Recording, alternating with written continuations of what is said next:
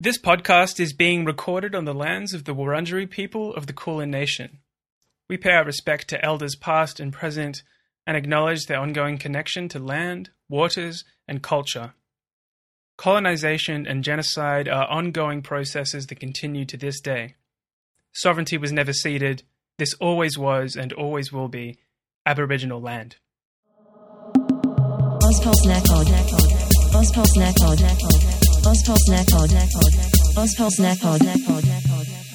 Hello everybody and welcome back to Ozpol Snack Pod, the podcast where two of Australia's foremost political nobodies bring you bite-sized chunks of Australian politics and news with a side of crispy memes. And we're also, for the time being, the official podcast of the Ozpol Shitposting Facebook group, which may not exist much longer. My name is Noon, and with me is my co-host. Hey, Zachless Snack. Nice to be back with you, Noon, after a week off. And hopefully Facebook doesn't ban political memes. Otherwise, we'll really be in the lurch. Yeah, I'm thinking about gently migrating to Reddit. See, the thing about, talking about going anywhere else on the internet is also I don't like Facebook. I actually hate Facebook.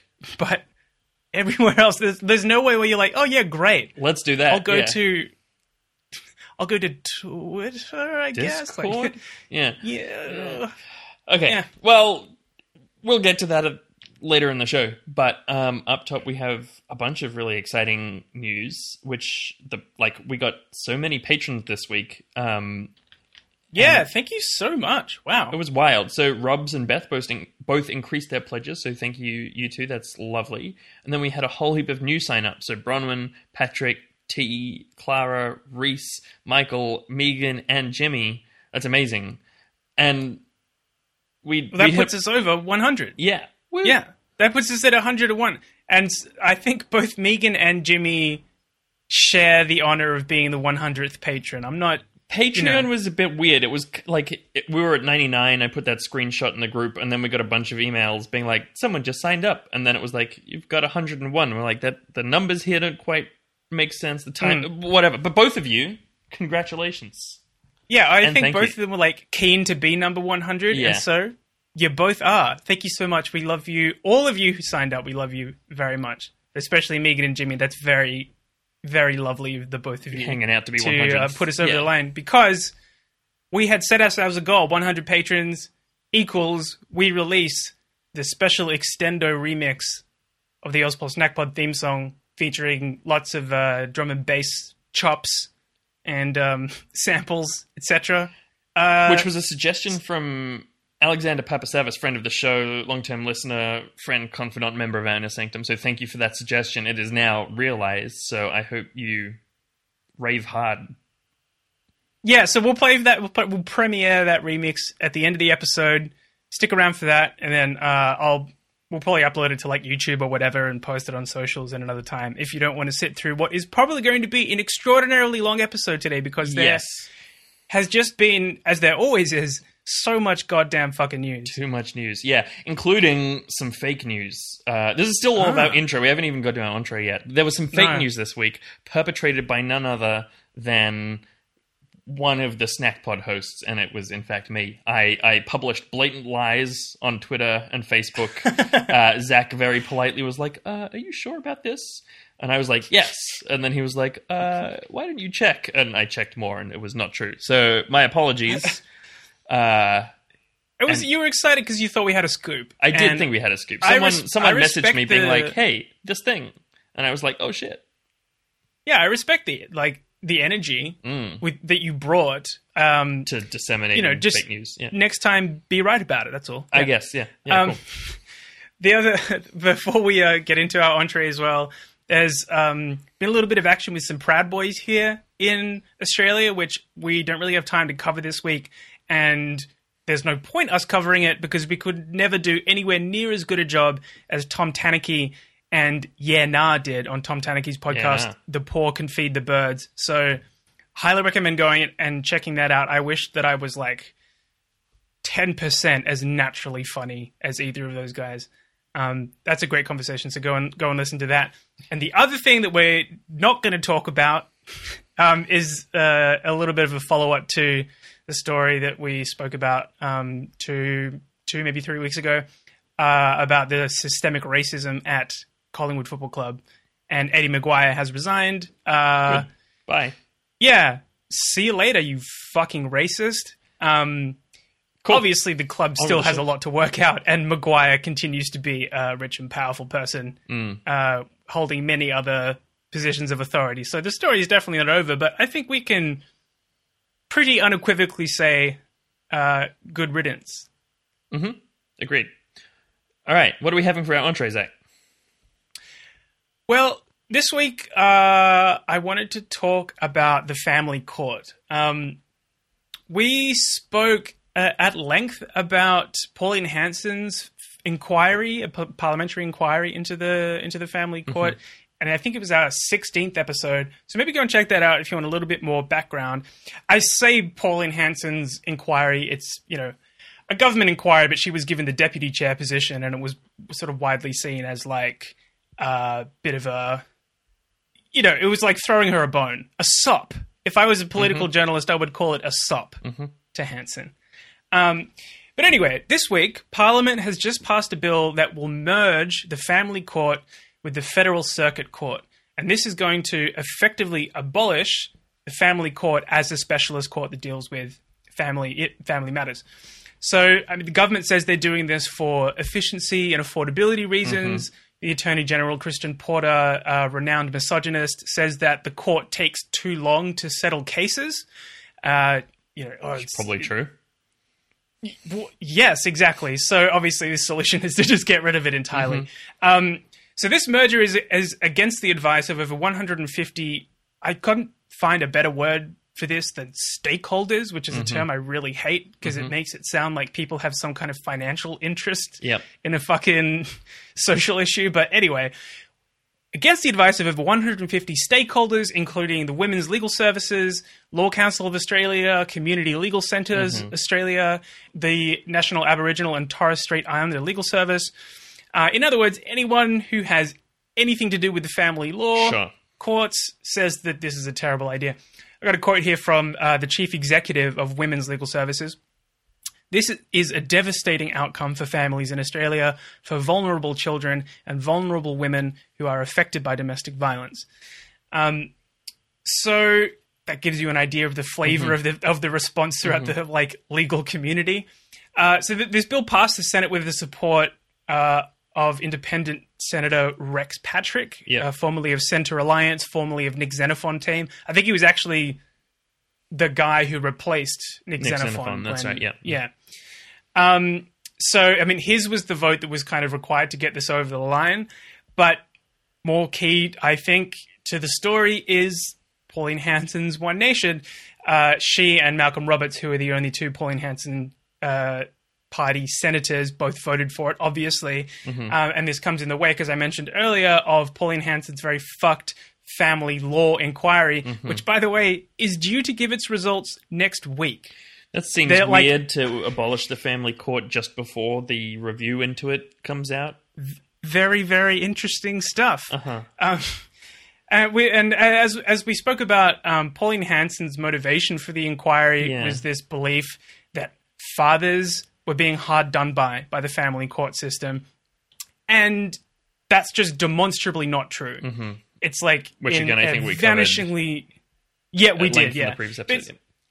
But basically it's like a vanishingly small percentage of cases that a family court would ever rule that a father would not be allowed to have access to his children.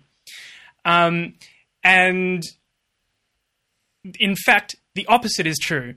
The family courts repeatedly put children in danger by prioritizing shared parenting responsibilities over the safety of the children. So kids were like frequently getting put back into the care of abusive and sometimes sexually abusive fathers because, basically, I heard it described as the court was ideologically captured, which I think sums it up perfectly. But essentially, fathers' rights lobbying groups had, that like had successfully lobbied to prioritize shared parenting over the safety of children. So the family courts are fucked, but for the opposite of the reason that Hansen claims. Right. And like I said, analysis at the time when Hansen was given deputy chair of this inquiry kind of focused on the fact that, on the idea that it was political maneuvering, that it was the government giving Hansen something she wanted to get her on side so that, that she would work with them. I think it's pretty clear now that it was totally a tactical move, part of a planned assault on the family courts. Right. And at the root of it, I think, it is misogyny, pretty much. The family courts are perceived by the government and by a lot of the population as being a place where mothers are given preferential treatment over fathers.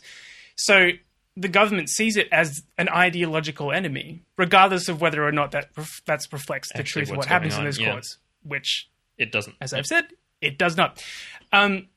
So what should actually have been done? Well, one of the points that we made last time we talked about this is that there are already 2 existing inquiries that had been done very recently before this new one that Pauline Hanson was deputy chair of. And both of them recommended abolishing the presumption of equal shared parental responsibility. In other words, they were like, obviously, you need to be prioritizing the safety of children over parents getting equal access to the children. Don't know why that needs to be said, but here we are. Yeah, it's pretty innovative stuff. And obviously, the other big issue is resourcing. There are long wait times at the family court. But of course, this is a classic neoliberal strategy. You underfund something that you have an ideological opposition to, and then you say, hey, look, this service is so inefficient. We've got no option but to either privatize it or abolish it. And one of the other points I saw made was that people in regional areas actually don't often have access to family court in the first place. And something like the circuit court is more accessible. And so a specialized stream for family court matters in the circuit court could actually be beneficial to people in rural communities and regional communities, is one kind of argument for the merger. So, all in all, the system was not at all serving the needs of children and definitely needed sweeping reform. But this merger and abolition of the court is not an attempt to improve the system. It's just an ideologically driven dismantling of a site of perceived opposition to conservative values, basically. So it is ambiguous. Some people are arguing that, the absorption into the federal court might actually mean that more resources do get allocated to family court matters. But having a specialized court has so many advantages as well that you don't get from entering a generalized court system. And that's because the family court is often dealing with really, really sensitive issues of domestic violence, of child sexual abuse, stuff that requires a really in-depth knowledge of a very specific area of law and also understanding of trauma. And, that may not be there in this more generalized system. So, as I said, the kind of legal community at large has been like, this is fucked. It's very obvious to me that this is a totally ideological move by the government. But on the other hand, the family court system had already been completely, as it was put before, ideologically captured. But I thought I'd close this story out with a quote from Jackie Lambie, who, she's one of those broken clocks.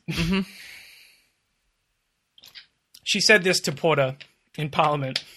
Or she addressed this to Porter in Parliament. What is wrong with you people? You are playing with people's lives. I hope you can wear it, mate, because you're going to see a lot more hurt going on in these families and more suicides going on. I hope you can sleep at nighttime. Quite frankly, you disgust me. And when her finger's on the pulse, it's on the pulse. What can you say? Oof. Yeah, that's awful. But thanks for informing us about that, Zach. And I can just perfectly hear Jackie Lambie saying that in my mind. Yeah, her sound bites are of a high quality, just also unfortunately often extremely racist. Yeah. All right, well, let's move on. You fucked up. And I've got a little mini fuck up within a fuck up here. That the Canberra Times fucked up because I was reading about this case, and they said that the South Australian Independent Commissioner Against Corruption is Amanda Vanstone. And Amanda Vanstone is former Howard minister. She's on the ABC doing conservative conservative radio, and I just writing terrible opinion pieces in the Age about how Malcolm Turnbull was the savior of all humanity, but also he wasn't right wing enough. And I was just furious, and I basically couldn't concentrate on the rest of this story. I was so angry that Amanda Vanstone was the Independent Commissioner Against Corruption. And it turns out it's not her. It's Anne Vanstone, her sister-in-law. So, yeah, you fucked up, Canberra Times. And also me, I guess, but I checked, I guess. So, yeah. I'm glad, I think it's a good catch. Thanks. You're out there cross-referencing your own misinformation at this point. Mm-hmm. Clearly you learned your lesson. That's true, yeah. I was getting ready to angrily tweet about it, and I was like, this happened before. Okay, but the Commissioner Against Corruption is important because this story is about South Australian MP for Narunga, Fraser Ellis. He fucked up because he has been charged with 23 charges of fraud by the state ICAC. And these charges... That's a whoopsie. I think in the business that is... The halls of the Parliament. Official term is an oopsie goof, yeah. Mm. Oh. Yeah, so there were a series of oopsie goofs, alleged oopsie goofs. Alleged fraudulent expenses claims totaling over $18,000. Hey, come on, that's only half of an annual internet bill. He's already paid back more than $40,000. This is $18,000 more that seem to be more criminal than that $40,000. Basically, the way that it works is that MPs who live out of Adelaide get $234 a night for nights to spend at work in Adelaide, at Parliament or whatever, for hotels and stuff. And according to Anne Vanstone, it will be alleged that Mr. Ellis claimed the allowance for nights he did not spend in Adelaide. There were 78 alleged fraudulent claims. That's a lot of fraudulent claims. Is he batch submitting these fraudulent claims? What was that cop with the energetically and enthusiastically managed fraudulent portfolio? Yeah, exactly. He's been going Yeah. around looking up nice hotels that he might want to spend a night in, but not actually spend a night in. This is energetic and enthusiastic fraud. Totally, yeah. I think that's a fair description. Energetic and enthusiastic oopsie goofs. Well, alleged oopsie goofs, Zach, because Fraser Ellis alleged oopsie goofs maintains that he is innocent, as have 3 other South Australian Liberal MPs who have since paid back thousands of dollars of expenses and resigned from their portfolios. Nothing screams innocence like giving paying back the money tens back of thousands of dollars, quitting your job. Well, so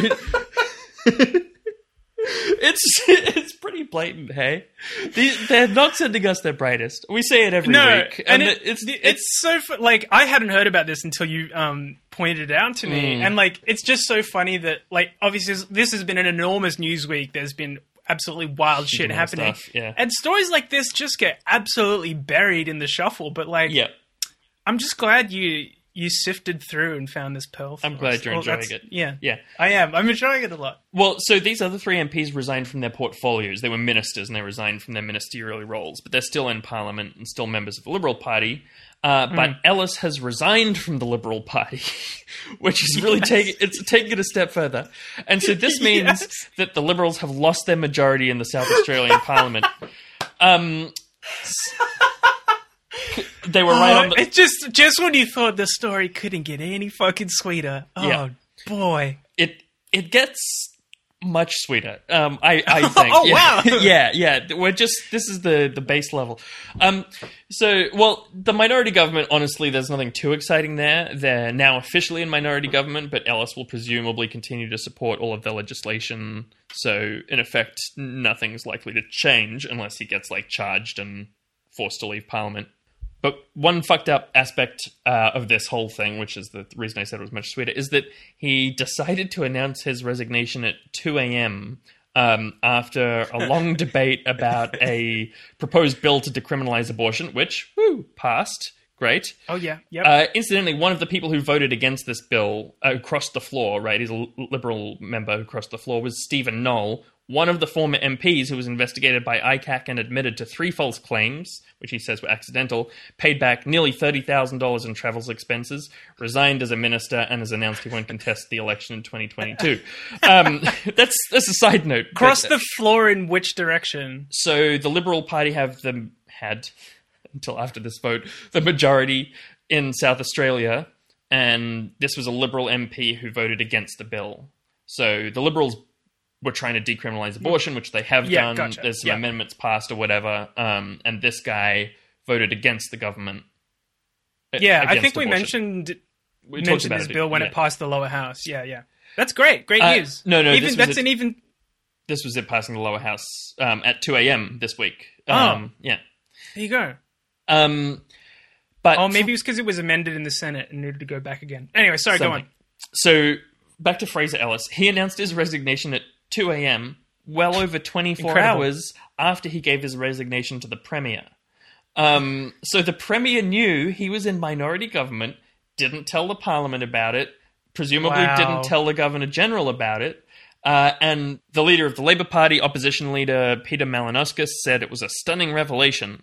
People are also rather alarmed about the fact that he'd informed the Premier, and the Premier had said absolutely nothing about it, despite having opportunity to do so. This speaks to a degree of secrecy that I think South Australians are alarmed about. Which, No shit. Yeah. That's pretty intense. This is a wild story, and the ICAC says that she's still investigating several MPs, so more scalps to come. But wow, hopefully more people losing the balance of power and then just sitting on that information. Yeah. Before we me learning the names of more leaders South of Australian state Labour parties that I had no idea existed. But look, before we go, I just wanted to say the base salary for a South Australian lower house member is just over $200,000 a year. So I just sort of wanted to put that in perspective. It makes a lot of sense then. Because, these $40,000 of alleged... barely be covering daily penthouse suites and lobster dinners. I was also going to mention lobster. All right, let's get on with this. What's up next, Zach? Hey man, I got some more beers. I don't know if I can drink anymore. I'm feeling kind of sick. No, come on, we're having another round of Coronas. Yes, a quick Corona update. Here in Victoria, we had a 5-day circuit breaker lockdown. Combo breaker. Yeah. 19 people were connected to a cluster at the Holiday Inn, and I did consider playing a clip from the Ludacris song Feet Chingy called Holiday Inn, but I have chosen not to do that. I just, every time it's appeared in the newspapers, think of the time that it's mentioned in Weird Al's magnum opus, Albuquerque. That's right, the world-famous Albuquerque Holiday Inn. Okay, that's all going. Coincidentally, that song also goes for 19 minutes. There you go. There's another failure of the Victorian hotel quarantine system. At this stage, I don't think it's a surprise to anyone that it's fucked. But the lockdown seems to have worked. There were no new cases on Wednesday, and the lockdown lifted that evening. But the tennis still happening. People still going. So that's pretty cool. Great. We haven't really talked about that, but it's great and cool. Yeah, I don't know if I have much more to say about it than that. I lost all interest in the sport as soon as Kyrgios was knocked out.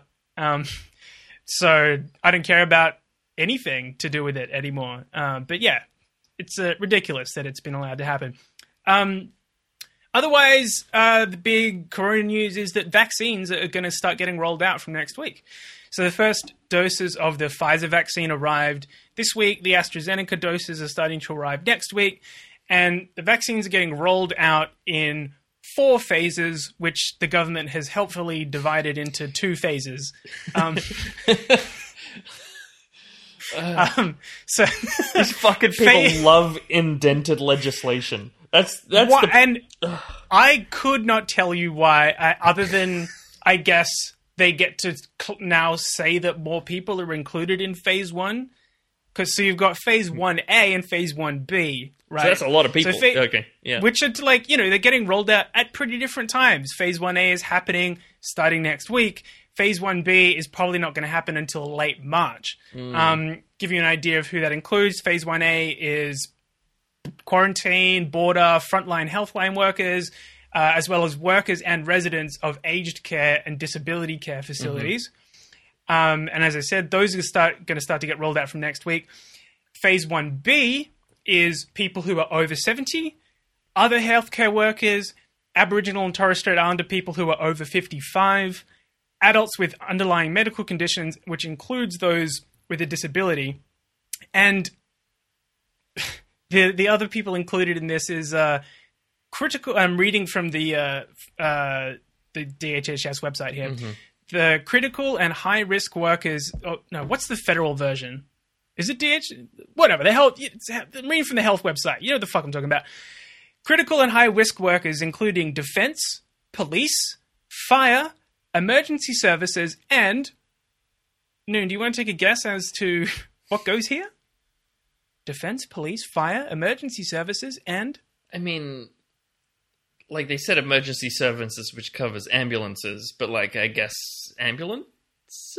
Sorry, wrong. The answer is meat processing. Yeah. Sorry, what? Yes. Meat. So as those are going to get rolled out from late March. Meat processing is very important, Noon. Yes. And then you got phase 2A, which Not is fucking, like, teachers or like, well, maybe if they bus have drivers. a second job at a meat processing plant. Yeah. wow. Maybe if they're driving buses Holy shit. full of meat Full processing. of meat. Cold buses. Yeah, okay. So that's getting rolled out late March.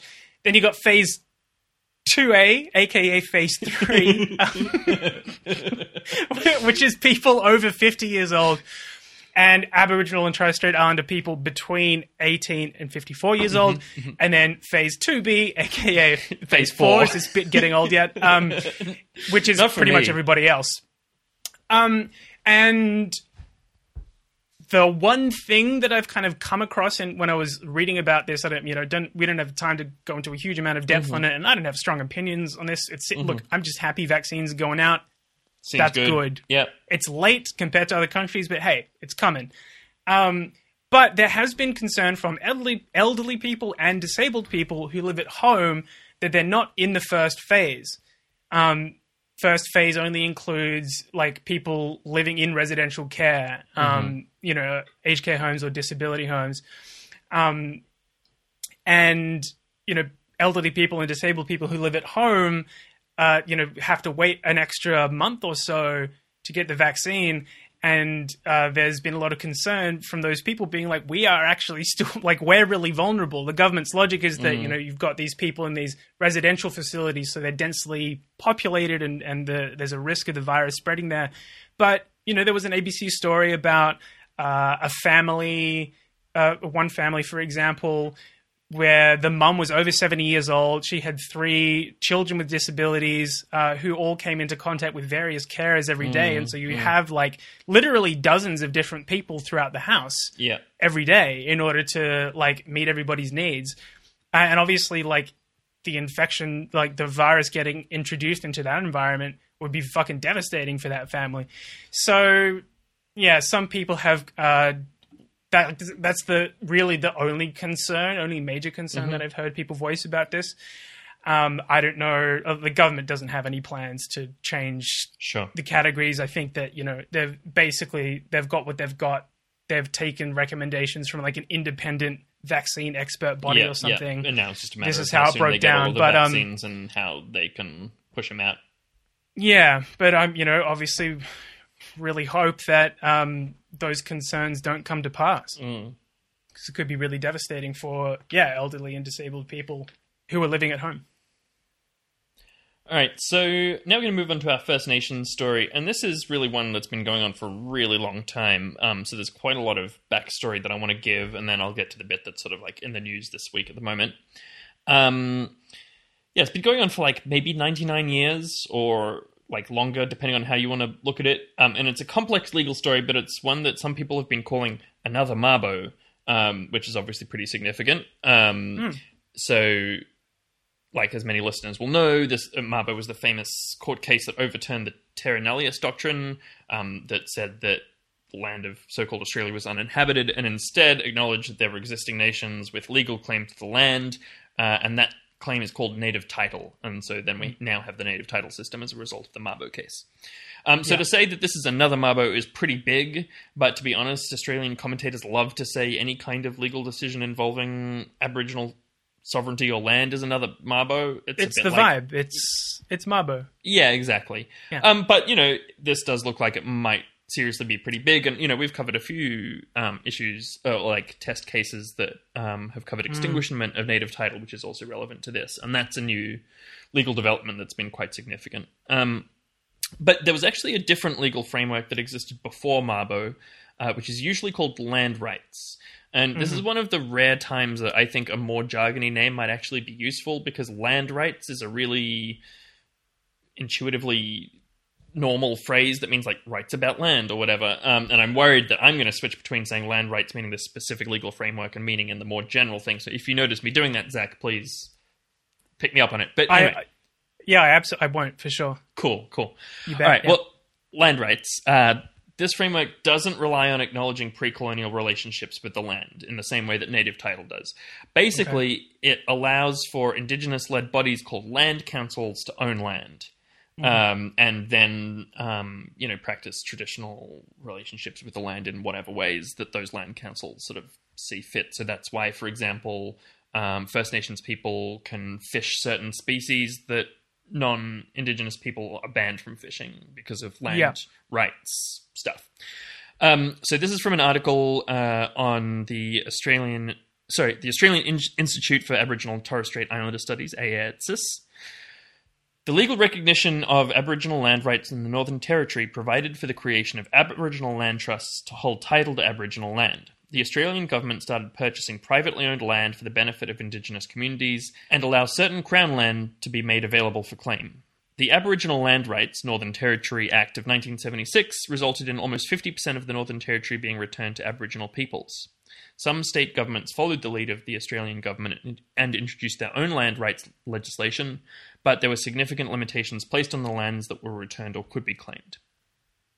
Okay, so that's the backstory for limitations in terms of how, like, what ownership meant, or limitations in terms of what land would get handed over? Yeah, so the article wasn't very specific, but basically because the Northern Territory is a territory, it's administered by the federal government, albeit sort of indirectly. So then the states followed their lead, but had more limited schemes. And I'm not sure the details on what those limitations were, but this website said that they're similar, but not as extensive. Yeah. Okay, so that's the sort of backstory. Now we're going to go back 99 years to the year 1922, when the South Australian government built a water storage facility on Lake Victoria, and the traditional owners, including the grandparents of a woman named Dorothy Lawson, were forced off their land. And so Dorothy Lawson, who's really... Is Lake Victoria in Victoria? It is. Okay. Yeah. Just checking. We got a lot of shit named after the Queen, or various queens. I'm just double checking because it does supply South Australia with water. Yes, it's just near the South Australian border. Okay. In southwestern New South Wales. Okay. Yep. It's not super essential. No, it's in New South Wales. It is in New South Wales because it's the New South Wales Land Rights Act that's relevant to this story. Okay, cool. Thank you for checking, though. It was worth looking that up. Okay, Dorothy Lawson, who, as I say, is the protagonist of this story, has spent the rest of her life, and she's now 84, fighting to live on her own land, in her family's land. So in 1981, she stood in front of a bulldozer that was sent to evict her and her family and destroyed their homes on the basis that they were squatting on Crown land. And she actually won this case, and there's another little sidebar in this story, but she got a letter from Magistrate Pat O'Shane congratulating her. And Pat O'Shane is someone that we mentioned on a bonus episode when we talked about her mother. Gladys Dorothy O'Shane was on a bonus episode about Australian feminists. And her daughter, Pat O'Shane, was the first female Aboriginal teacher in Queensland, the first Aboriginal to earn a law degree, the first Aboriginal barrister, the first Aboriginal magistrate, and the first woman and the first Aboriginal person to be the head of a government department in Australia. So she just sent a letter to Dorothy Lawson to be like, congratulations on this case in 81. So that's a super From cool one badass to another. Absolutely. Game recognized game. Exactly, yeah. So this has been the history leading up to the latest legal battle that she's fought, which is in the news this week. And so the Court of Appeal found this week that Dorothy Lawson's family had squatted the land prior to 1922 long enough to take possession of it, and that therefore they owned it legally at the time that South Australia forcibly removed it from them. Fuck yeah. So this is from an article from NITV from a few years ago. This is based on a 247-year-old law which squatters used in colonial times to dispossess Indigenous people of their country and stop the Crown from repossessing land that they had grabbed for themselves. And it has the potential to set a precedent, just as the Mabo decision did 24 years ago. Again, this article was written a while ago, by recognising the existence in law of native title across Australia. Like Mabo, her case goes to the heart of the legal system's view of Indigenous occupation of the land. And that's a very interesting, reversal of what that squatting law was initially intended to do. Totally. Which was dispossess Indigenous people. Absolutely. And she is not thrilled That's really about interesting. it. And she said this: "I don't like being called a squatter. All I want is equal rights for my people to have their say in what goes on in their part of the country." Yeah, and to have to use some arcane colonialist legal nonsense. concept when in fact I have always and will always own this land. Yep. Deeply frustrating, but also as a legal maneuver, gotta respect the finesse. Totally. Yeah. And she's been in court, as I say, for basically 70 consecutive years. And she's repeatedly had bulldozers follow her around, demolishing her homes at different locations. She had one of her homes burned down. Unclear if that was deliberate or not, but she sort of implied that she thought it was. Yeah. And anyway, her case before the Court of Appeal rested on this British legal concept of nullum tempus, which is part of a Latin saying, which means basically time doesn't count for the king. And essentially, this means that statutes of limitations don't apply for the government. And whatever, this is getting a bit detailed. It's not super important, though I found it really interesting. But in Australia, if I lived in your house for 15 years, I could claim it as my own property as under a rule called adverse possession. And so squatters use this all the time. But if you squat on Crown land, because of nullum tempus, that 15 years is extended out to 60 years. But she has successfully argued that her family squatted that land for 60 years, which gave them legal ownership of the land according to the land rights framework, right? Because all of this happened before native title. There is no native title holder for Lake Victoria or that region. And this is something that's come up a lot in reading about this story, is that these two frameworks overlap and have conflict, because one of them is basically a government organization, the Land Council, and the other is basically a pre-colonial nation claiming connection with the land, and they don't necessarily connect with one another. There wouldn't be full overlap, One of them is much better at talking to government than the other because of how it was created. Anyway, so this is from the decision summary from the Court of Appeal. Mrs. Lawson sought compensation as a descendant of the holders of title to the land which she asserted existed at the time of the resumption, meaning when the South Australian government built the facility there. The minister and the state of New South Wales argued that that title was extinguished and any other subsiding interest in the land was also extinguished because the South Australian government did it. They were like, no, they don't have that title anymore. The court allowed the appeal and found instead that any rights held by Mrs. Lawson over the land were extinguished by the resumption and converted into a claim for compensation. If the court relied on the minister and the state of New South Wales argument, it would mean that the act would have the effect of depriving persons of vested property rights without compensation. Okay, so they've basically said, look, your family did own this land. The New South Wales government has argued they used to own it, now we own it, that's it. And instead the Court of Appeal has found, no, you took it from them illegally, they can't have it back, basically because the South Australian government desperately needs that water storage facility and they're not going to give that back. So instead the Court of Appeal has said that those claims were extinguished. And this is something, as I said, we've talked about previously on the show about native title extinguishment. And basically this means the land that the traditional owners have title to has been so badly destroyed that their title is effectively also destroyed, but they should be financially compensated for it. And so we talked about, I think it was the Noongar people down in the southwestern part of the continent. They had like a $280 billion native title extinguishment claim. And so this is kind of sad for Dorothy Lawson, who clearly just wants to live on her country. And the Court of Appeal has basically been like, well, you're not going to get it back. But they have acknowledged that they should have had that land and that they will basically be now compensated. So this could potentially lead to loads of Crown land being handed directly back to Indigenous people on the basis that they had squatted the land successfully, right? So the argument was still successful, so other people might be able to apply that in cases where title isn't extinguished and get the land back directly, or they might have it extinguished and get compensated financially. So that's why this is potentially another Mabo, is that it's opening up this whole new kind of like avenue for legal people. mechanism, Yeah, exactly. Zach, just scroll down the notes a little bit and have a look at this photo of Dorothy Lawson that I put in there looking out on her country. And I'm just going to read a quote from Philip, the second youngest of her seven children, who he's now 52. And he said that the family has outsquatted the squatters. My mother's shown me that you've got to have a bit of balls about you, he says. She's only one little woman in Western New South Wales, and yet she's got cultural integrity. She knows what she's talking about. And this photo of her is just like this beautiful photo of her having a little smile and a point. And she just looks like the most competent and like not fuck-withable person. I don't know. It's just a really nice photo of her. And so it is. Yeah, this has been her whole life fighting for her land. And I think this decision will probably end most of those legal battles.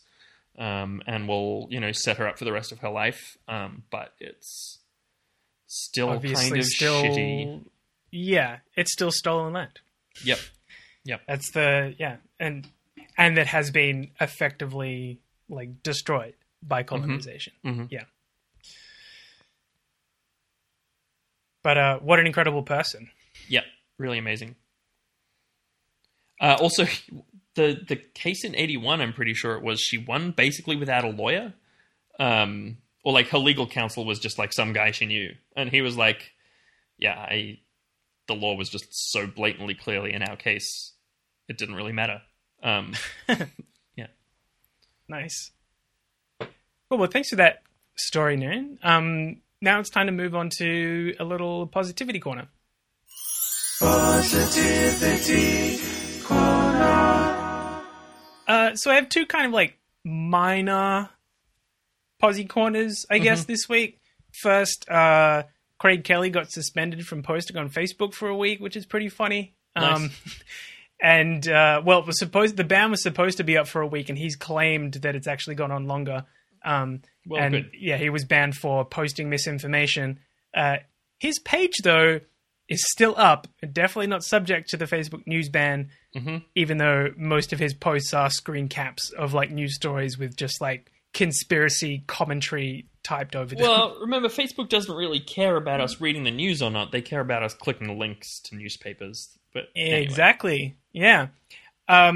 So, it's cool that a lot of people who get their news from Facebook pages like Craig Kelly's will still be able to get that stuff whenever they want it. They just won't be able to access actual journalism, so that's less positive. But the other positive thing, which is, slightly positive, is that another of the federal government's attempts to deport the Tamil family who are in detention on Christmas Island has failed. So that's Priya Nidus and their daughters Kopika and Tanika, who were living in the Queensland town of Biloela. They've been in detention for 3 years now, and I'm sure most people have heard about the huge amount of community support that has been rallied around this family, the Home to Bilo campaign, as it's known. Anyway, so last year, the federal court ruled that Tanika, the youngest daughter of the family, had been denied procedural fairness by the government, meaning that the government wasn't allowed to deport the family. And so this was over the then immigration minister, getting a brief from the Home Affairs Department, which asked him to let Tyneke make a visa application. He denied this application without telling the family. Or rather, he didn't. He decided not to let her make an application without telling the family. And it's the fact that he didn't tell them what he was doing that ended up constituting a lack of procedural fairness, according to this new federal court ruling. Is that too convoluted? No, it makes sense. It's just like, why? It's like... If he had been a bastard if he had been a communicative bastard, if he'd just been like, it'd be fine out loud, that would... Yeah, but it's like the extra sprinkling of Kafkaesque cruelty on top that he added is what fucked him, which is kind of poetic. That's not my word, by the way. I mean, the courts are getting them back, yeah. Yeah, and the Kafkaesque is not my word, actually. That's from the federal court ruling. Hilarious.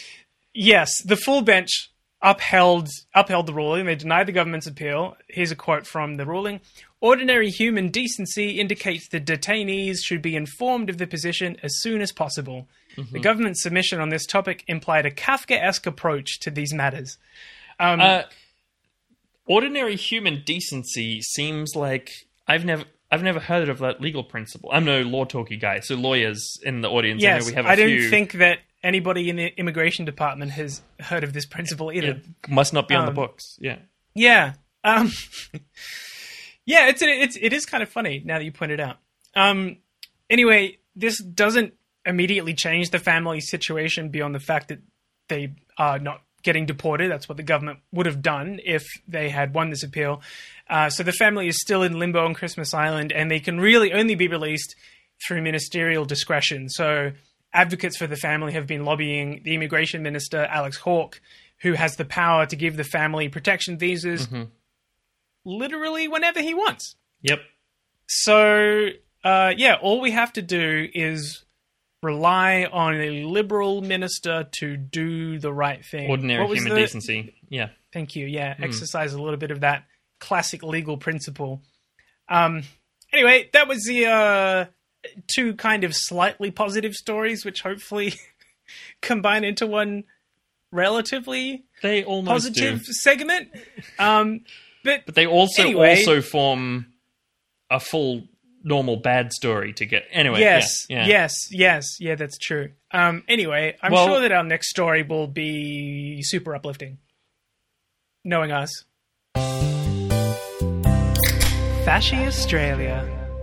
Yeah, so this is a fashy story that I got from an Insta video from Whole_Money on Instagram, and thanks to our anonymous listener who sent in the video. And unfortunately, because we were away last week, we couldn't cover this before the date for submissions for the inquiry that this video was about has closed. Sorry, I said that convolutedly, but the last part of this video from Whole_Money is about make submissions to this inquiry, and unfortunately they have closed now. So sorry that we are late on that. But also, and presumably you will soon tell us what inquiry you're talking about. I am. Yeah, sorry, I have got into this poorly. We'll get there. Come on a long journey through time and space, listener, where eventually information will be delivered to you, your hosts. No, wait. That's us. Okay, so there's this new... From your hosts. Online safety bill, which Whole_Money says is going to have similar effects to SESTA-FOSTA had in the USA. So these are basically anti-sex worker laws, and Scarlet Alliance actually has more information about this available for sex workers, so if you're a sex worker, you can contact them for more. And yeah, Whole_Money made this Insta video for civilians, as they call them.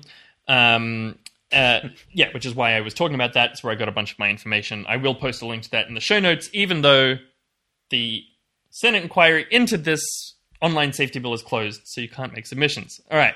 We got there. Okay. I got it the right way around eventually. We're bringing it home. So this online tell safety us more bill, about this online safety bill. It concerns any websites that any Australian user can access. So basically the entire internet. It gives powers to the eSafety Commissioner, who's currently someone called Julie Inman-Grant, a former Microsoft and Twitter exec. And these powers would basically allow the Commissioner to issue takedown notices to any websites, again, any websites accessible to Australians, that involve Class 1 or Class 2 material. And Whole Money goes into more detail about this, but this is basically anything that would get an X or a refused classification rating, an RC rating. That's extraordinarily broad. Yes, it is. Yes. It's likely to include essentially any nudity, any implied sex, anything involving any kinks. And so... Like, literally just showing any of that stuff? Again, this is up to the commissioner to decide if something would get an X or a refused I love it. I love rating. giving... It's individuals weird that a whole bunch of discretion. Fine. So maybe like implicit sex or like softcore stuff. I don't know. It's very vague. It is very vague, and that's one of the real big problems. But basically, these notices that the commissioner would send would force them to either take down the content or put an age verification barrier in, or the website will be blocked to Australian users within 24 hours. And that's a reduction down from 48 hours, which the current equivalent system uses 48 hours. Okay. So as we have already mentioned, the legislation is broad and vague, with penalties for the servers hosting the content of up to $111,000. And so as Whole Money says, this provides a huge incentive to algorithmically ban any kind of nudity, like the so-called female nipple ban on Facebook. Because and this is what we saw with Sesta Foster in the States, where basically like anything that could be in any way construed as potentially like selling a sexual service, like could get your website fucking taken down. So the sites themselves preemptively self-censor, shut down any avenue for sex workers to be able to like offer services. And so cooked. This is bad. One of the problems is that there's no recourse or way to appeal or defend from these notices for the users. And so I think this specifically is for, like, for example, sex workers on Instagram. They can't appeal anything. I think maybe Instagram, who is the one who receives these notices, could potentially appeal them. That's a great thing about Facebook and Instagram is they're famous for being extremely responsive to complaints from users. Exactly. And it's just obvious that the easy solution for them will just be algorithmically ban anything even vaguely like it. And there's literally you can't contact Facebook. Like you can't contact Facebook. It's literally impossible. One other side note here that Whole Money mentions is that a proposed aspect of this system would be a facial recognition system.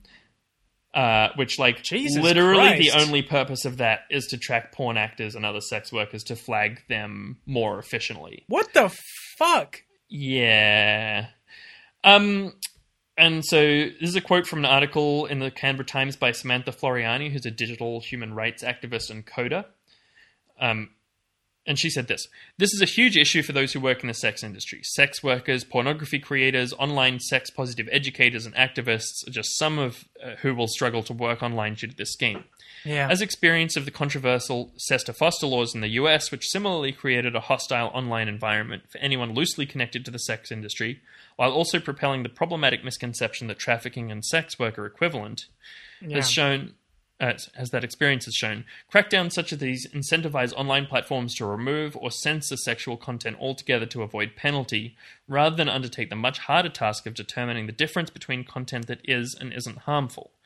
This forces sex workers offline and often into unsafe working environments, in turn causing even more harm." So what is the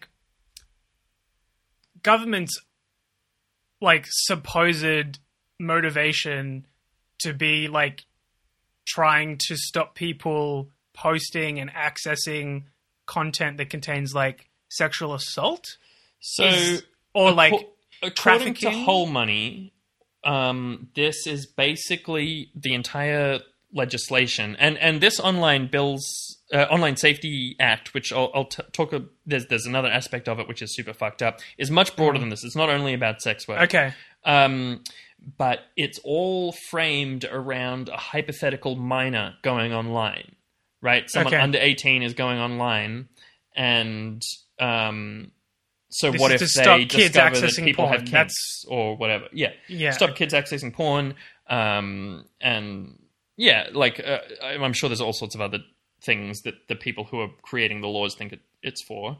But as this article, as Samantha Floriani says, These crackdowns incentivize online platforms to remove or censor sexual content altogether, rather than perform the much harder task of determining what is and isn't harmful, right? So there's no effort to determine, is this person consensually engaging in sex? Yes or no. It's just, is there sex happening? We'll get rid of it because we don't want to get fined $111,000. Yeah. And Liberal MP Paul Fletcher wrote a very brief reply to this in the Canberra Times, in which he basically was like, no, it's fine. We aren't aiming this at porn. It'll be fine. Which really only indirectly addressed part of Floriani's argument. And just for example, she also points out this bill seeks to block, quote, abhorrent violent material. And so this is, according to the people who are making this legislation, it's to stop, for example, the streaming of the Christchurch massacre or beheading videos from Islamic State or whatever. This is abhorrent violent material, minors shouldn't see it, but it could easily include, for example, the footage of George Floyd being murdered by Derek Chauvin, or that Indigenous kid being assaulted by the cop in Redfern last year. Like, those are both potentially abhorrent violent material that websites would automatically flag for removal, and that would then, like, obviously seriously impact news dissemination, for example. And Floriani also says that this bill could potentially include encrypted messaging services like Wickr or Telegram, and that, quote, given that the bill includes investigation powers, it is not hard to see how this will be yet another method for the government to undermine encryption, which is an essential tool for activists, whistleblowers, and many marginalized groups. So... Great. A lot to love about this one. So much good news. Yeah. So I'll put a link to this article by Floriani and also this video by Whole Money, which, as I very confusingly said up top, a lot of it is about making submissions into an inquiry about the online safety bill. Those submissions have closed, but it's still a useful video and worth watching. So we'll put those links in the show notes. Cool. Thanks for that sum up, Noon. Now it's time for... Shitpost of the Week. So this week we're giving a shitpost of the week to Thomas, who made some beautiful original content and posted it in the Ozpol shitposting Facebook group, which, touch wood, still exists by the time you're listening to this. And this Very is a picture... crunchy. It's extremely crunchy. It is. There's a crunchy meme. It's got Rupert Murdoch sitting there, kind of like with his... How would you describe... Like a fist celebratory, like, he's sort of pumping cheering. his fists. Yeah. And he's got red laser eyes. And then in the other side of the screen, upside down, is Mark Zuckerberg's face, and he's got green laser eyes. And it says, whoever wins, we lose. Alien versus Predator. Which the, like, choice of who to make Alien and who to make Predator is extremely... Like, it's clearly been thought through here. Zuckerberg is 100% the Alien, and Murdoch definitely is the Predator. Good, yeah. That's also where we're thinking Bagelian versus Predator for the episode title. I think that's what we're going to go with. It's best we've got so far. And this sums up one sort of important aspect of the whole Facebook news shutdown, which we are going to try to have a relatively brief chat about, because we've still got another big story to get to. But yeah, I mean, one of the things I think that makes this, like, I've struggled, I guess, to formulate much of a position on this issue, or at least a firm stance, because partially you feel like you're caught in the middle of a battle between a whole bunch of people who you hate and don't give a fuck about you. So, you know, I related to this. We didn't mention that in the background of this Alien versus Predator, Murdoch versus Zuckerberg is Parliament House. Yeah. Which, like, I don't know if you've seen the movie Alien versus Predator, Noon, but, like, it all basically takes place within a big underground temple, and it's I think we saw it at the Astor one time. We definitely saw the original Predator, which that was Predator. is a far superior movie. Right. As is the original Alien. But Alien vs. Predator is not without its charms. Anyway, my point is, it's not hard to imagine... like Zuckerberg and Murdoch scurrying about the halls of Parliament as if it was some kind of underground ancient alien temple. Sure. Yeah, it works quite well. Anyway, Well, so probably everyone listening knows, but Facebook has nuked Australian news and also international news for Australians. So, like, basically they're banning people from linking anything that looks even remotely like something Australian and or news-ish. It's basically anything that we might talk about on this show is banned. yeah, or at least anybody Difficult to who link to. actually put a bunch of work into creating that content. Like, Yeah, that's right. It's just us and Craig Kelly and Friendly Geordies left. Yeah. yeah, exactly. You can shitpost all you want, or create completely nonsense, irrelevant content like Friendly Geordies, and that's a good way to escape the ban as well. But yeah, I mean,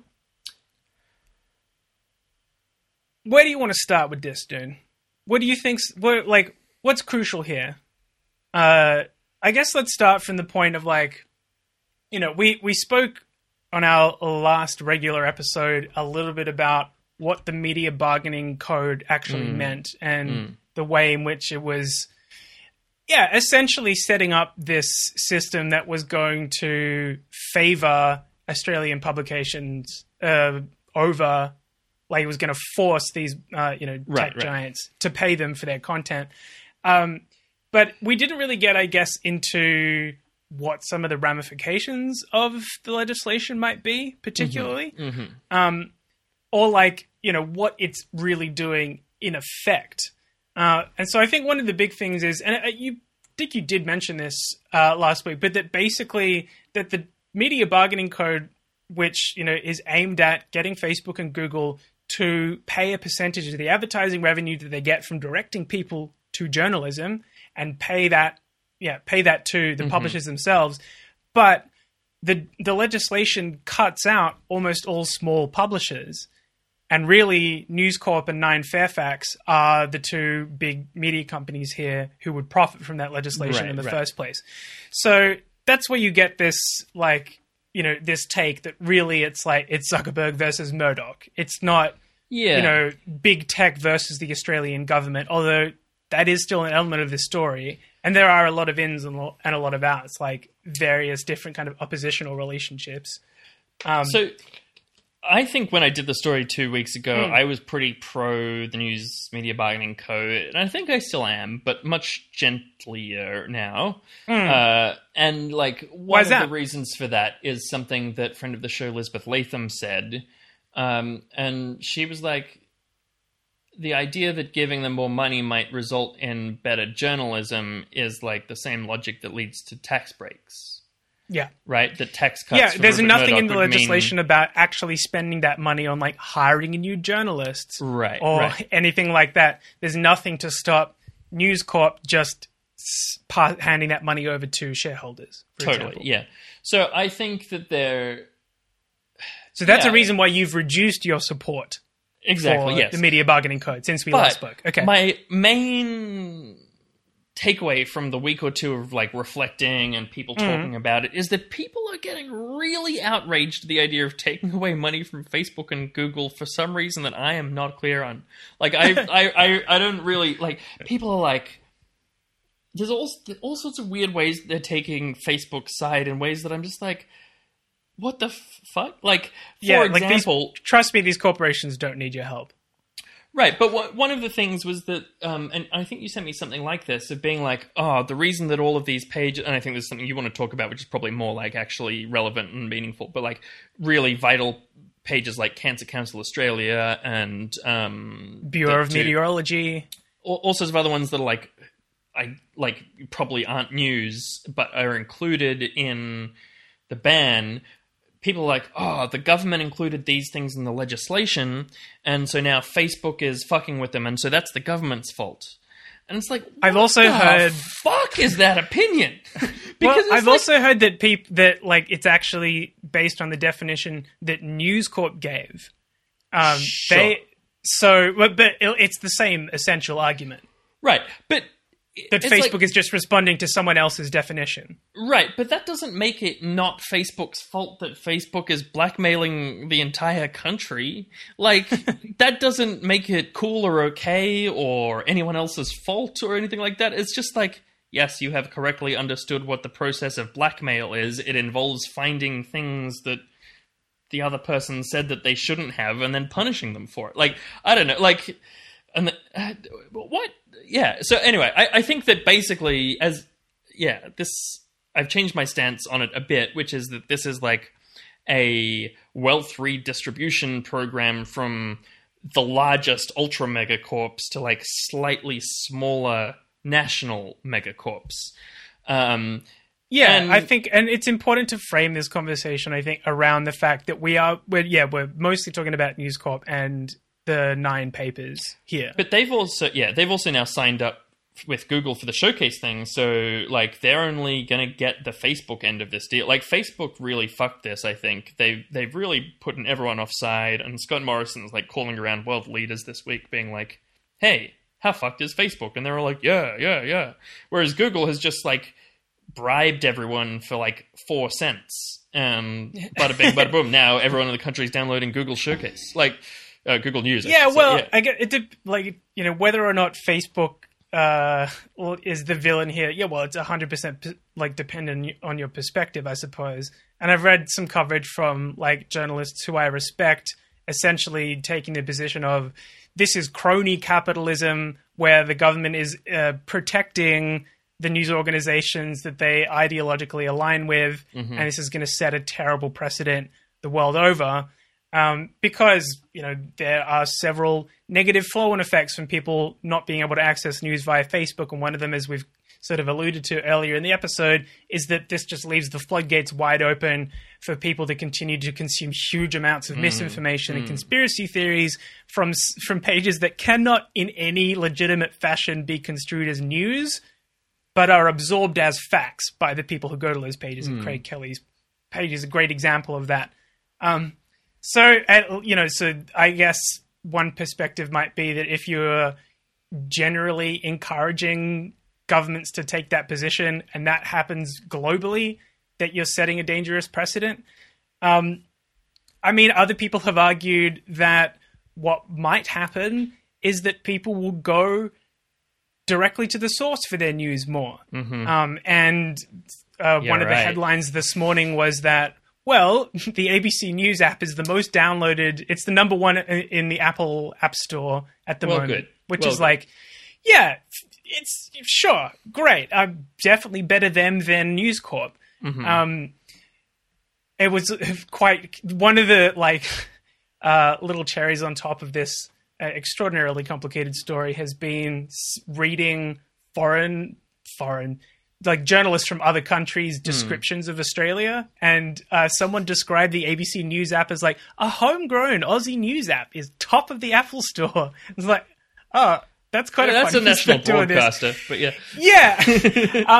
like, which I understand that we're a dinky backwater, like that, you know, that's fine. I don't have an issue with that. It was just funny. Also, like sentences like, but the effects of the media bargaining code will ripple far beyond the pristine beaches of Australian shores. And it's like, is that all we are, you people? And the answer we're is, just a series of shrimps with barbecues underneath them. That and the country that's failing to fight big tech. But like, go on. I was going to say there was another point that I saw made that was like something that the way that the news media bargaining code has been framed, and this was something I said the other week, was that it's, you know, newspapers used to get ad revenue, and now all of the ad revenue is migrated into these digital spaces, so they don't have that ad revenue anymore, and that's a problem, and that like but that isn't necessarily what the main issue is, right? That it's like neoliberalism, or like the people in charge of the companies aren't interested in doing journalism anymore for whatever reason, or whatever. And that also that it's like Facebook isn't, like the service that they're providing should be free, right? Like they shouldn't have to pay because I send you a link, right? That it's like, it's not really their fault that I'm sending you a link to ABC or whatever, or that it goes through Facebook. So like, why should they have to pay for it or whatever? They're not directly profiting from it or blah, blah, blah, which, you know, but like they're making a huge amount of money, and like we don't tax people on the basis that they've stolen their wages. We should, but like we don't. We tax them because we want to provide services, and we think you've got enough money to spare. And so we don't tax these companies at all, though. Right. So we might as well make them just directly pay some people something. Like, it would be better if they paid tax. But, like, I don't really... Well, like, here's to be the like, thing, it's I think... unfair to charge Facebook because this isn't a reasonable equivalency, right? The revenue that we're taking from them doesn't really make sense on some level. But it's like, so...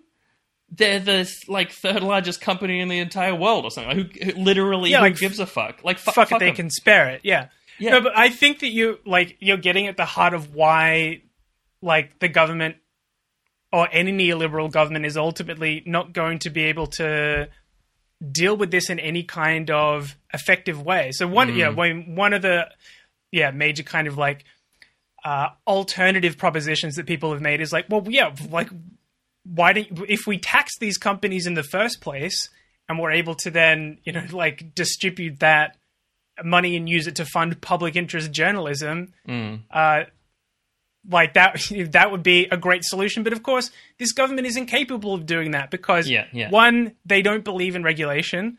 They like, hand to the free market is king. They absolutely like. There have been decades of opportunities. That they've dealt for news media bargaining. It's literally like, we have nothing to do with it. Like, you guys decide, and then we'll choose if we have to. Like, yeah, like it's quite hands off in that regard.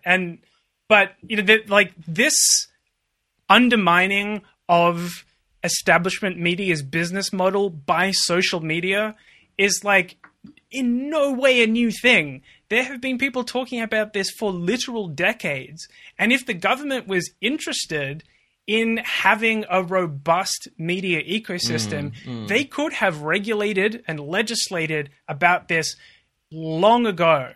But instead they've just been raiding journalists' homes. Exactly. They've been doing the fucking opposite. They've been removing restrictions on concentrating media power in the hands of a few rich fucking assholes. They've been, as you say, targeting individual fucking journalists. Yeah, and defunding public journalism. There's no way that they were ever going to tax these corporations and then use that money to fund public interest journalism. Like, that is the ideological polar fucking opposite to everything that they do and they stand for. But they've put themselves in this position because they were very happy for the media media power to concentrate in the hands of the few, and for establishment media's influence to wane over the last few years, because without good investigative journalism, you don't have people to hold the government to account. So, they've put themselves in this position where now suddenly, like, their friends at these big companies are like, wait a minute, we're getting fucked here. You guys need to do something about this. And in fact, like, the government is trying to undo decades of inaction, incompetence and malice and malicious proactive undermining of the media establishment. So there's no way that they were ever going to be able to effectively deal with this situation. It's just, like, contrary to everything that makes up who they are as a political entity. So that's my take on it. It's not very economic, It's not very detailed, but that's what's kind of been percolating. Yeah, I think it's been interesting to have a take, see this thing come through, and then see everyone else. My main opinion is everyone should shut the fuck up defending Facebook. Like, just don't instead. Yeah, even if you think it's bad, just don't. We'll see you all in the ABC News app. Yeah, possibly on Reddit. Well, great. I feel like we've drawn no conclusions there, which means that it's time to move on. So for our final story this week, we are going to talk about Brittany Higgins. So this story has a big content warning for mentions of rape, sexual assault, and suicide. And this is the last story of the show. So if you don't want to listen to that, now would be the time to stop listening. So I think there's kind of two discussions to be had around this story. And one is concerning the logistical narrative, what actually happened, and the kind of ensuing cover-up. and then a kind of broader conversation about what are the kind of cultural circumstances that give rise to something like this. So I guess let's maybe start off just sort of recounting the events, and then get into a little bit more of a discussion about, how it happened and what it means later on. But so this story is about Brittany Higgins, who was a staffer in the office of Linda Reynolds in March of 2019, just before the election. Linda Reynolds is a Liberal MP who was the then Minister for Defence Industry. So Brittany Higgins was 24 in 2019 when she started working in Reynolds' office. And 3 weeks into her job, she was raped by another of Linda Reynolds' staffers. They had been out at a bar. He got her drunk to the point of falling over, and then he took her back to Parliament House, where he raped her in Linda Reynolds' office. And I don't think that we need to go much more into the details of the assault than that. Higgins gave a quite in-depth interview on the project to journalist Lisa Wilkinson, which is about a half an hour and is obviously extraordinarily harrowing. But if you want to hear her side of if you want to hear her describe it in her own words, that is the place to do it. But in any event, the following week, the staffer who raped Higgins was fired for a security breach because he had entered Parliament House after hours, not for the rape. And he was sent on his way with a couple of references, which helped him land a cushy job, as I understand it, at like a lobbying or public relations firm in Sydney, something like that. Mm-hmm. So a week after the assault, Higgins was called into a meeting with Linda Reynolds and her then chief of staff, a woman named Fiona Brown. And this meeting was called in the same room where she was raped. So it's just awful. Yeah, that's been a detail that's come up a lot in the stories about it, which I think is important because it's just such a visceral detail of how they responded to this, or I don't know. It's totally indicative of the complete lack of compassion or understanding or support that Higgins received from within her workplace, her party. It is a salient detail, I think. And Higgins says that she was pretty much immediately made to feel like this was her problem. Like in that meeting with her boss and her boss's chief of staff, they basically made it clear to her in as many words, without ever explicitly saying so, but that she had to choose between going to the police or keeping her job. And then after that point, that Linda Reynolds never mentioned the assault to her again. So these people are just like, immediately, and I think how Higgins described it was, they made me feel like it was a political problem. That was the issue. It wasn't, it wasn't that she'd been assaulted. It was like, it's immediate damage control. And, beyond that point, Higgins' trauma is compounded by all these, I wouldn't call them failures of procedure, but so much as like a procedure that was working in service of protecting the party as opposed to protecting or supporting her. Things like, for example, there being lots of CCTV footage of her leading up to the incident. She was repeatedly asked if she repeatedly asked if she could see the footage, and she was repeatedly denied. The room where the rape took place was steam cleaned the day after it happened. An incident report from within Parliament House about the attack was withheld from the Australian Federal Police for 2 weeks. All this kinds of stuff. In any event, Higgins eventually decides not to make an official complaint with the police, although she does tell them what had happened. And I'll get into a little bit later the nature of reporting crimes from within Parliament House that's dealt with by the Australian Federal Police. We'll talk about that in a little bit more detail later. So then Higgins is basically given the option by Fiona Brown. Either at this point you can take leave. This is the chief of staff, sorry? The chief of staff, yeah.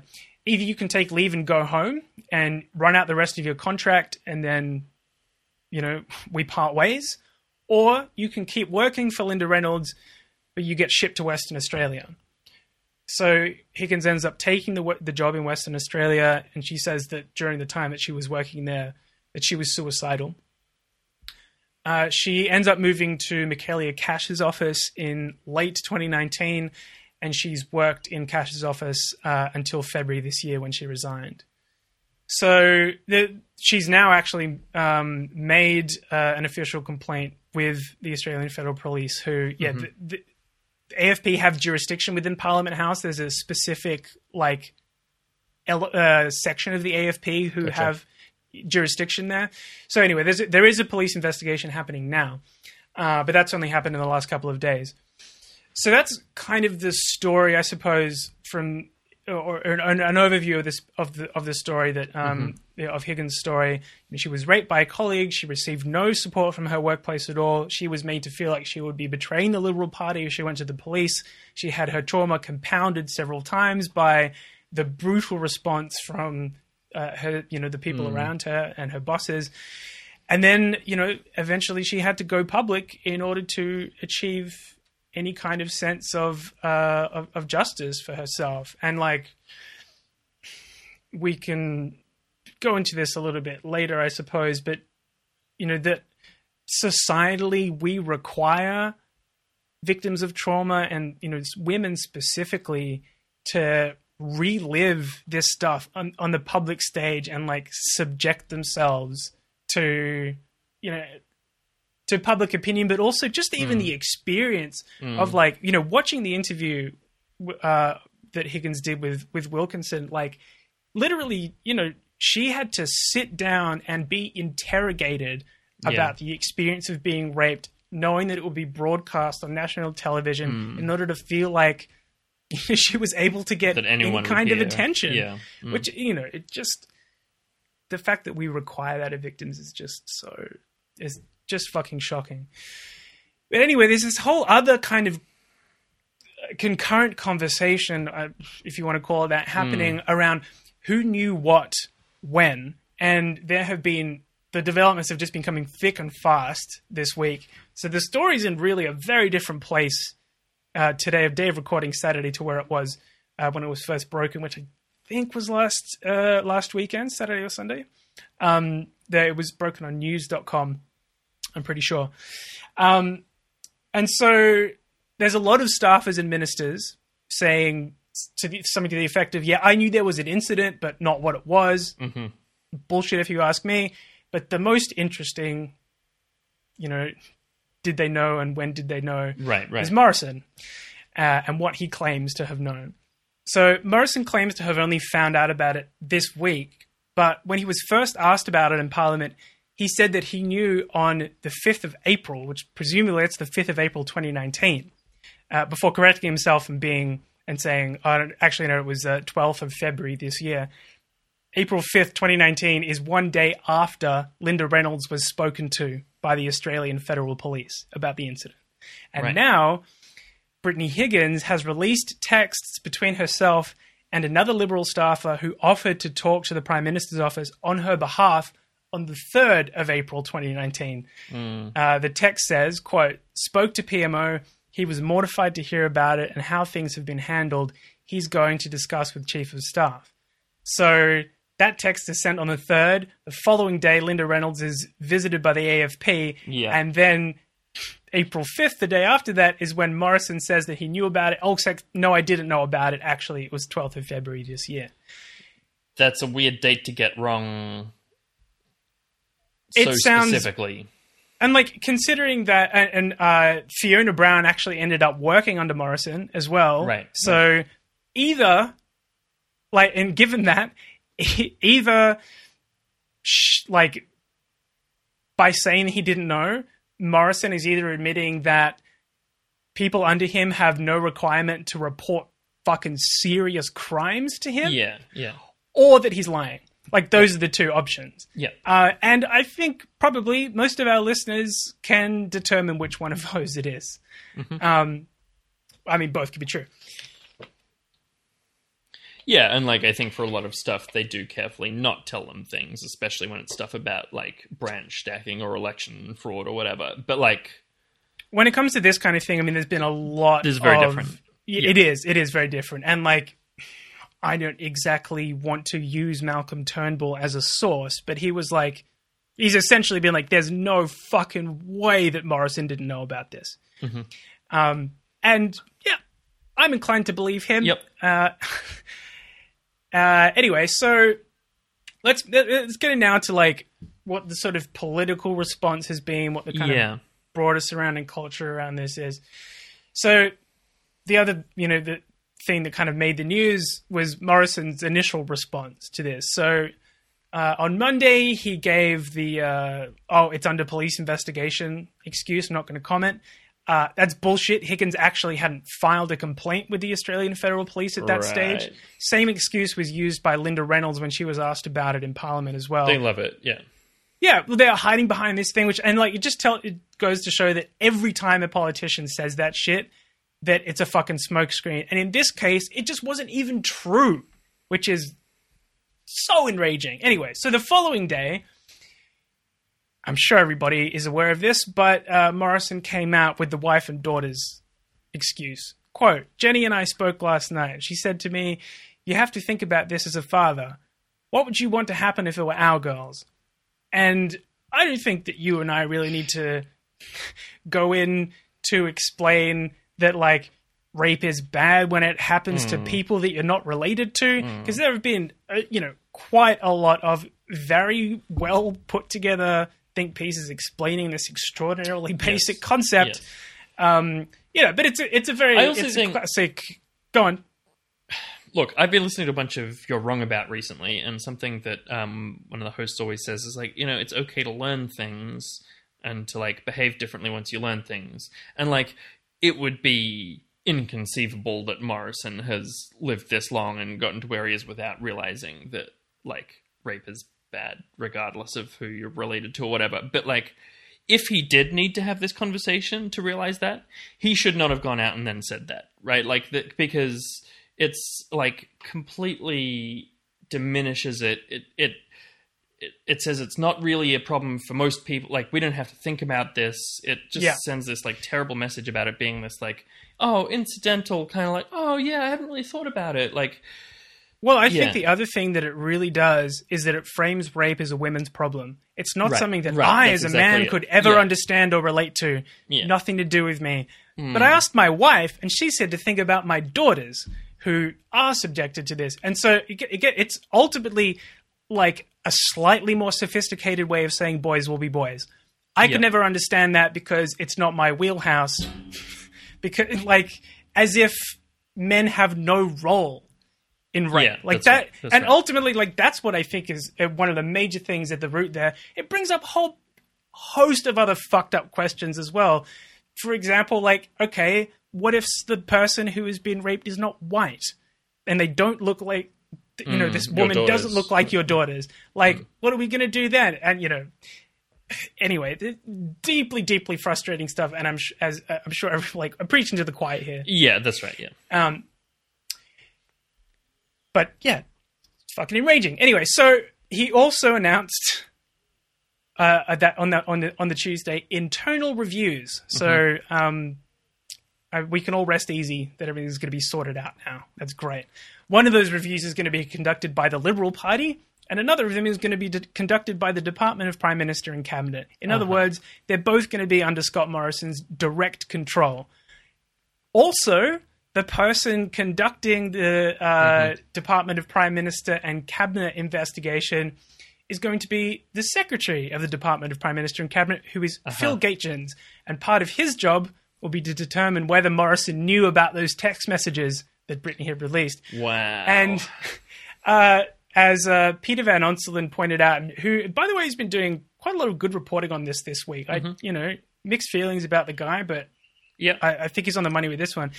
And PVO has pointed out repeatedly that Phil Gaetjens was the person who headed up the government's inquiry into the sports rorts and found no wrongdoing.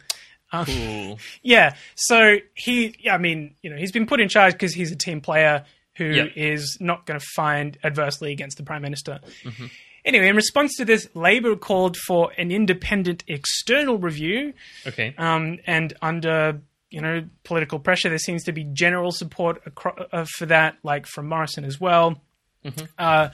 3 independent women members of Parliament have called for the establishment of an independent complaints body. So I believe that was it was definitely Zali Steggall, potentially Rebecca Sharkey as well. Mm-hmm. Mm-hmm. And Higgins herself has called for an independent reporting mechanism where staff can make complaints confidently and safely. So those are kind of some of the suggestions that have been made, or at least the immediate suggestions. But the political maneuvering around this issue continues. Mm-hmm. One of the things that came out this week, and this was broken again by Peter Van Onselen, is that Scott Morrison's office has been backgrounding Brittany Higgins' partner. That the fuck? Apparently, that in internal briefings, that the Prime Minister's office has basically been suggesting that Higgins' partner holds a political grudge against the party because he used to be a public servant, which is like... What? Just an entirely new evolution of fucking disgusting. Like, but these people have no other lever to pull. Like, it's 100% political warfare all the time. That's what they live and breathe. Yeah. Another comment that has been drawing a little bit of media attention was Higgins' response to Morrison kind of fudging the timelines and basically denying that he knew, anything about this. She said, quote, "The continued victim-blaming rhetoric by the Prime Minister is personally very distressing to me and countless other survivors." So the general attitude is definitely still one of treating this, as Higgins put it, as a political problem. When she reported it to her direct actual boss, it was a political problem, and now that she's gone public with it, it's a political problem just on a bigger scale. Like, that's how the Liberal Party has responded to this. Yeah. One of the other, interesting aspects to this story are the kind of practical issues of, as I mentioned earlier, crimes happening within Parliament House. So members of Parliament are protected at both federal and state levels by legislation, essentially. On a federal level, it's the Members of Parliament Staff Act, I believe. Okay.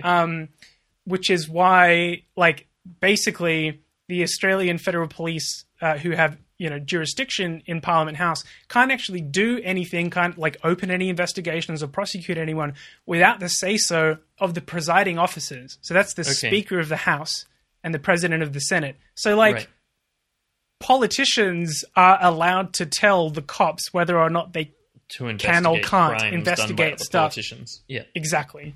Wow. As you can imagine, fucked system. There was an interesting piece in the Saturday paper this week from Danya Mani, who is another ex-Liberal staffer who was also raped by a colleague of hers, and she started a campaign called Changing Our Headlines, which is about introducing basically a culture of safety within political jobs for women.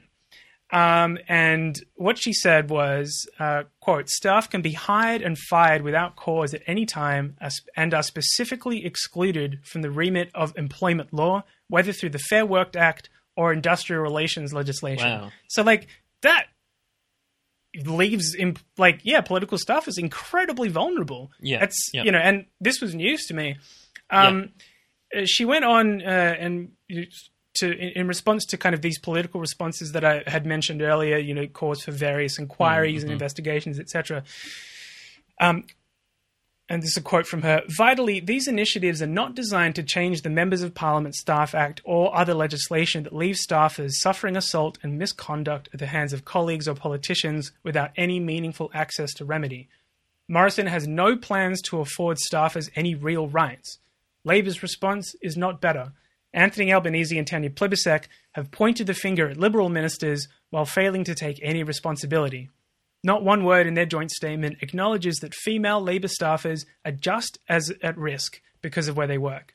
The opposition has been calling all week for an independent external review, which Morrison agreed to on Wednesday, but Labour has said any review of sexual misconduct in Parliament should be modelled after the British Parliament's review, but that review did not fundamentally change what was broken either. What's needed is encoded legal rights for staff, supplemented by binding, clear workplace policies, which sounds pretty basic when you lay it out like that. But I think that that's probably the clearest and most practical, logistical response that I've seen suggested anywhere. She's really kind of identified that this is like from I guess like a workers' rights perspective. Totally, yeah, it's a really good aspect to look at it from, and the point about the Labour Party making noises but being just as complicit is really good, I think. Yeah. It's the same workplace. Totally. Yeah. It's the same workplace. And, even from a kind of political perspective, as Scott Morrison, very cynically and in a disgusting way pointed out this week, what he said was this problem is not confined to any one party, which is a gross way for him to deflect.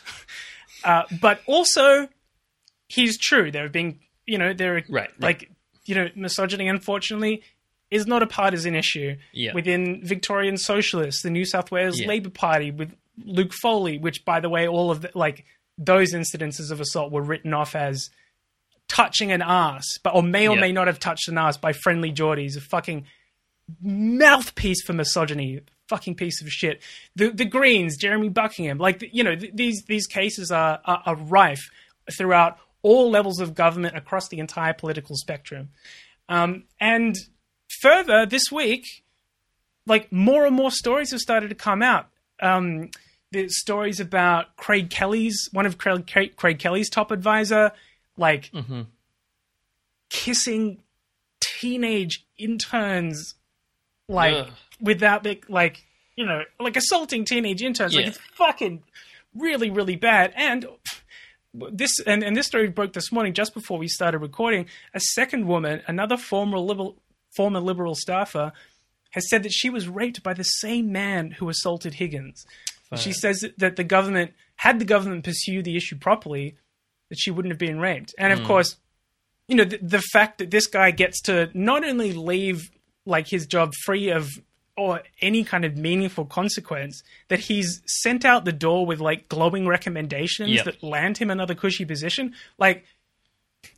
In what way does that sound like anybody who's learned anything about why their behavior is fucked? Obviously there's no lesson to be learned there for him. But having said that, this is obvious. This is an issue. It's a societal wide issue, but even within politics, that it's kind of across the spectrum. Acknowledging that also, I don't think means that we can't be critical of the specific culture within the Liberal Party that results in this. What are the values that they espouse as an organization, and that, as you say, it's the same building, both that the Labour Party works in as well, and that Parliament is a boys' club is not in dispute, but the kind of pipeline from private boys' school to most powerful men in the country is something that is extremely prevalent within the Liberal Party specifically. Yep. So there was this other story this week, which is about a petition that was started by a woman named Chantal Contos, a 22-year-old woman. She went to high school in Sydney. She started this petition calling for sexual consent education in schools. Within 24 hours, it had 1,500 signatories from 50 schools in 24 hours. Cool. And it also had, basically these women writing in about these experiences they had of being assaulted while at school. Children. And this is backed up by statistics. In 2016, there was an Australian Bureau of Statistics study that estimated that 1 in 6 women over the age of 15 had experienced sexual assault. But that same study also showed that like the age group that had the highest rate of like sexual assault offending were boys aged 15 to 19. So that these, women are like writing about their experiences, being sexually assaulted in high school is unfortunately not surprising. It's shocking, but it's not surprising. There's this quote here from her saying, "We were sharing stories about how she came up with the idea for the petition." Chantal Conter, she said, "We were sharing stories and basically realized we had unlimited rape stories to share from our friends from these different schools." And she specifically singled out single-sex private schools. That there's, not just the atmosphere of privilege and impunity, but obviously that like girls become this sort of like abstract concept to you when you don't interact with them. And so, I mean, I guess what I'm trying to get at here is that like digging down beneath all of this is, when you get to the root of it, I think one of the fundamental things that we need to talk about here is we need to teach boys about consent. And that's it. It's as basic as that. It's because obviously this is a particular problem because of, as we've discussed, the lack of protections within the workplace in Parliament House, and also the prevalence of people from a particular section of society where any kind of understanding of gender equality or any kind of understanding of consent is less prevalent. But it's as I've said, it's a societal issue. And I think that Morrison's response, as we described before, is a massive arrow pointing to the problem, which is this attitude of rape as a problem for women. It's not. It's men's problem. As a man, I feel like I have the responsibility to speak out about this and to take responsibility, not just for myself, but obviously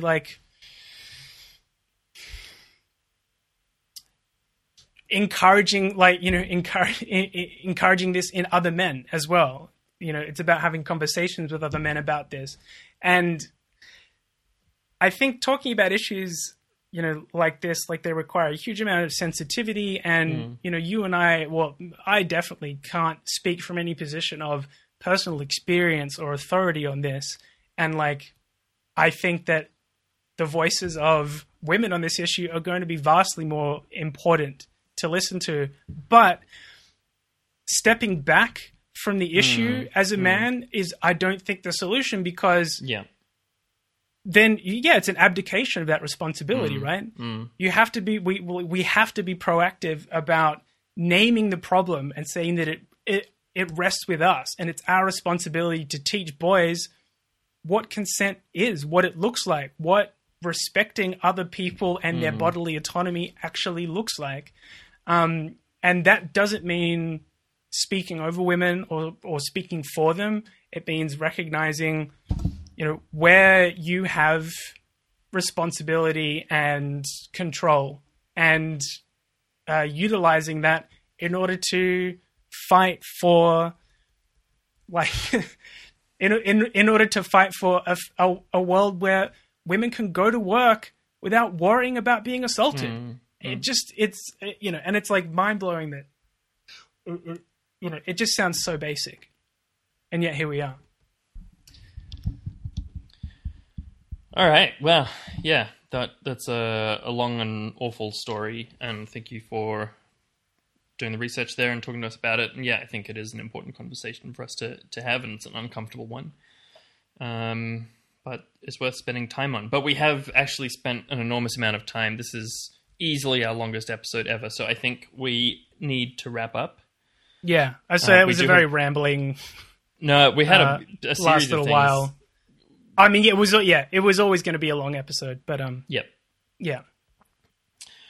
So yeah, as we set up top, we're going to play the Ozpol Snackbot Extendo drum and bass remix at the end of the show, and we also have our pup date. But before then, go over to Patreon, support us. $1, you get a bonus monthly episode. We are thinking about switching up prices to like Australian dollar. We'll talk to you about that sometime. Don't worry about that. Yeah, the option has only just become available, so yeah, there may be developments in that space. But otherwise, if you like what we do, we'd really appreciate a review over on Apple Podcasts. That would be awesome. And chuck us a little follow on Twitter and on Insta as well. Also, now that, Facebook is somewhat newsless, maybe send us to a friend who's been like, oh, where should I get my news? We are not an adequate substitute for actually consuming the news, but hopefully we help a bit. We help it go down easier. Yeah, I think that's the idea. All right. Is it time for our pup date? Yeah, I'd say so. Now it's time for a pup date. So I'm pretty excited for this one. This is a pup date. Oh, yeah? It's been like 6 months in the works, and I finally can tell our listeners. You may recall I mentioned just after we started doing the pup date that Bagel like busted out of my room at like 5 a.m. several times. He just like ran headfirst into the door, broke out, and chased a cat down the side of the remember. house. It was one of our earlier updates, yeah. Yeah. Once I went out without pants and like tackled him. Yeah, it was not good. And so me and my housemate put a little bolt on the inside of the door at about, snoot height, so that he couldn't do that. And I've locked it every night for, the last however long it's been since I've had it installed. And not once has Bagel tried to break out of the room. And it's been really disappointing. But this morning he did. At about 5 a.m, he ran out from under my bed, ran headfirst into the door, which remained fully shut. And I just smiled and rolled over in bed and went back to sleep. And it was lovely. It worked perfectly. So that's the pup date. That's my. He didn't bonk himself too badly? He seemed fine. I think there was a cat in the backyard, and he was a little bit edgy about that. But I checked that he wasn't, injured or anything. But yeah, whenever I have people over, Dante always gets extraordinarily excited to meet new people. Yeah. It's a lot of work trying to teach him not to jump up on everybody. Yep. But one of the things that happens is like our house is not, it can be a bit cramped, I suppose. Sure. And so Dante, when he's excitedly jumping up on people, dumpy, he's often bumping into basically everything that he possibly can, and just like severely knocking himself in the face, or what appears to be severely, and people's response is always like, oh, geez, like honestly, they look like there should be a knockout blow. Dante would, smacking his head on a metal chair or whatever in excitement. And he's just like looking around like, what's up? What are you guys talking about? Time for me to bash my head against more stuff. Like, he just no response. They're also like, it's so funny when they get sooky about a really small thing after that. It's like, I literally just saw you like run headfirst into a tree. And now I stepped on your paw and you're never going to walk again. It's like... How dare you step on a little bagel? Such an innocent bagel, and yet you crush his foot. Cruelly, out of spite and deliberately. Yeah. No, his foot's fine. He's doing all right. All right. I think we're done. Everyone get your nice headphones out. Get your glow sticks on. Drop your fingers. Thanks very much for joining, everybody. Extra long, extra content, bonus content length for you this week. We should say what our bonus episode this month's going to be. Oh, yeah, totally. Yeah. We're going to watch Not Quite Hollywood and talk about it, hopefully, with a special guest from the Australian film and TV scene. Wowee. Yeah. TBC. Not Quite Hollywood is a documentary about the Australian film industry in the 70s and 80s when the Australian government introduced a tax write-off for movie production, and so we produced shitloads of terrible, low-grade exploitation movies, some of which are very entertaining, and others of which are extremely distressing. Evil, yes. Yes. So we'll be watching and discussing. Check that out over on the bonus feed. That'll be coming to you soon, but in the meantime... enjoy this extendo drum and bass multiple themes remix